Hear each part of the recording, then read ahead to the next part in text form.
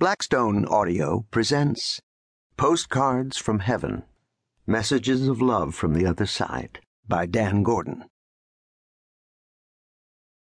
For Zaki. Forward.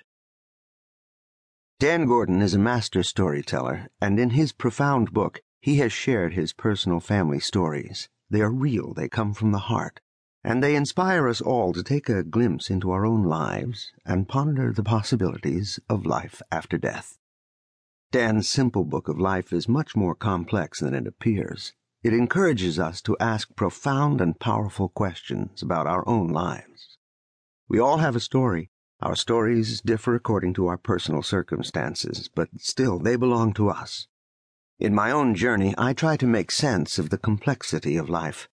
I want to believe that life is eternal. I have no concrete proof of that, but I know that when I think about it, it changes the way I feel about everything.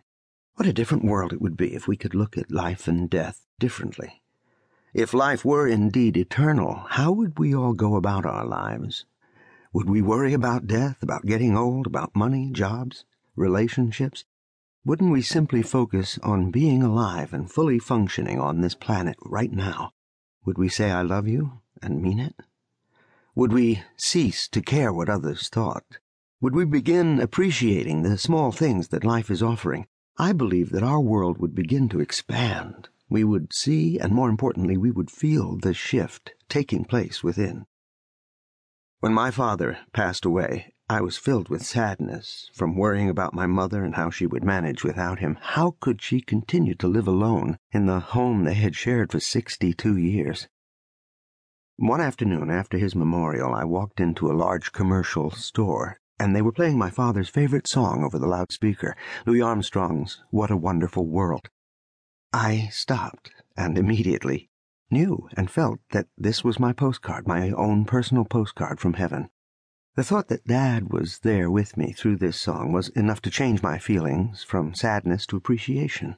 My vibration had changed. Did I miss him? You bet. Did I want to be able to sit down and talk with him in this noisy building?